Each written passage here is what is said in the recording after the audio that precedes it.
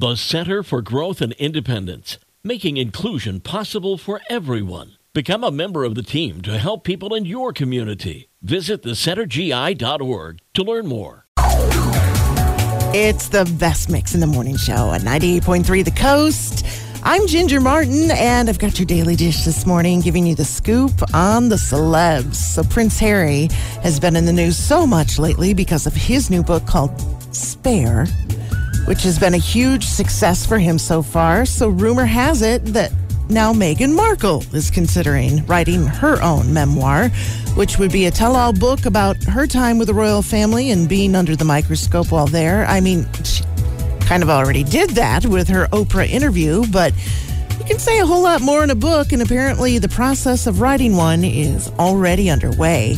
Speaking of Oprah, Tyler Perry is filming a new Netflix movie with her about the only all-black, all-female battalion in World War II. It's called 6888 and will also star Kerry Washington, Susan Sarandon, and Sam Waterston. And Martha Stewart was on Entertainment Tonight recently. She was asked who her big celebrity crush is. She revealed that right now, it's Brad Pitt, saying that she's been looking at pictures of him on Facebook and Instagram, and she thinks he's aging beautifully.